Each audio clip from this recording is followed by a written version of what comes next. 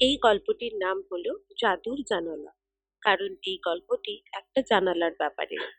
এই গল্পটির যে প্রধান চরিত্র, সে হলো একটি ছোট্ট মেয়ে, 7 বছরের। তার নাম কাঞ্চনা। কাঞ্চনা ছিল খুব দুরন্ত মেয়ে। সারাদিন লম্ফঝম্প করে বেড়াতো। আর সেই যা পরিমাণে কথা বলতো, তা ভাবার না। কিন্তু তার একমাত্র বন্ধু ছিল একটি মেয়ে। তার নাম অভিপর্ণা। অভিপর্ণা ছিল জাদুকর মেয়ে। জাদুকর ছিল না, মানে ম্যাজিক ট্রিক্স করতো এমন কিছু না।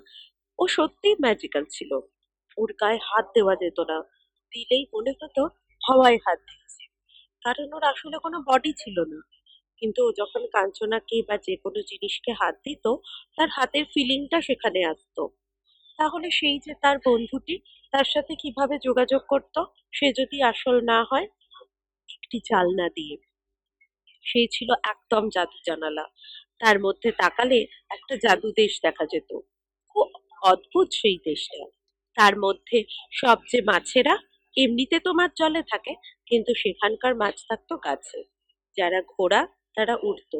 খুব অদ্ভুত একটি ছোট্ট গ্রাম সেখান দিয়ে দেখা যেত, জানালা দিয়ে। সেই জানলাটা ছিল সোনালী রঙের। আর তার মধ্যে দিয়ে ছোট্ট কাঞ্চনা তাকাতো আর দেখতে পারতো অভিপর্ণাকে। এবার গল্পটা যেটা, সেটাতে খুবই আশ্চর্য একটা জিনিস হয়। মজার, কিন্তু একটু ভয়েরও। একদিন ওরা গল্প করছে তো করছে, করছে তো করছে। হঠাৎ কাঞ্চনার কি যেন মনে হলো। অভিপর্ণাকে জিজ্ঞেস করলো, এই, আমি তোর দেশে আসতে পারি?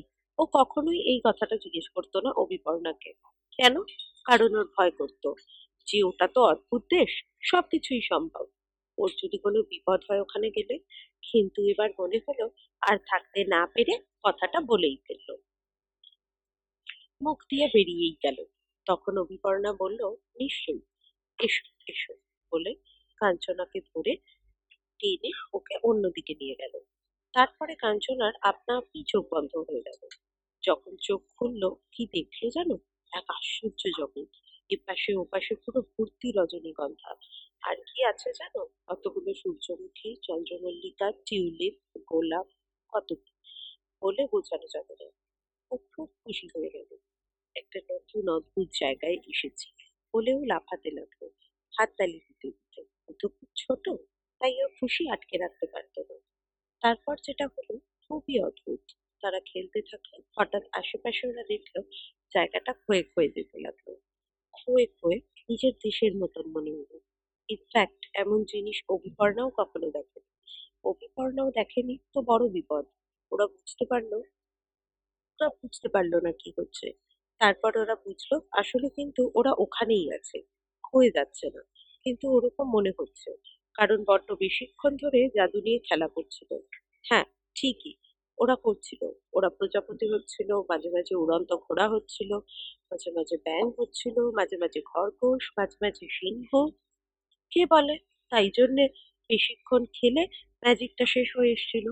তাই জন্যে সেই দিনকার জন্যে তাদের বন্ধুত্বও শেষ হয়ে এসেছে। তখন একটা খুব জরুরি শিক্ষা কাঞ্চনা পেল। অভিপর্ণা কাঞ্চনাকে বলল, আমরা সব সময় তো আমাদের বন্ধুদের সাথে থাকতে পারি না, কিন্তু বন্ধুদের সাথে কন্ট্যাক্ট রাখা উচিত। কাল দেখা হবে, বলে ওরা ভয়ের জগৎ থেকে ফিরে আবার হাসি খুশিতে থাকলো।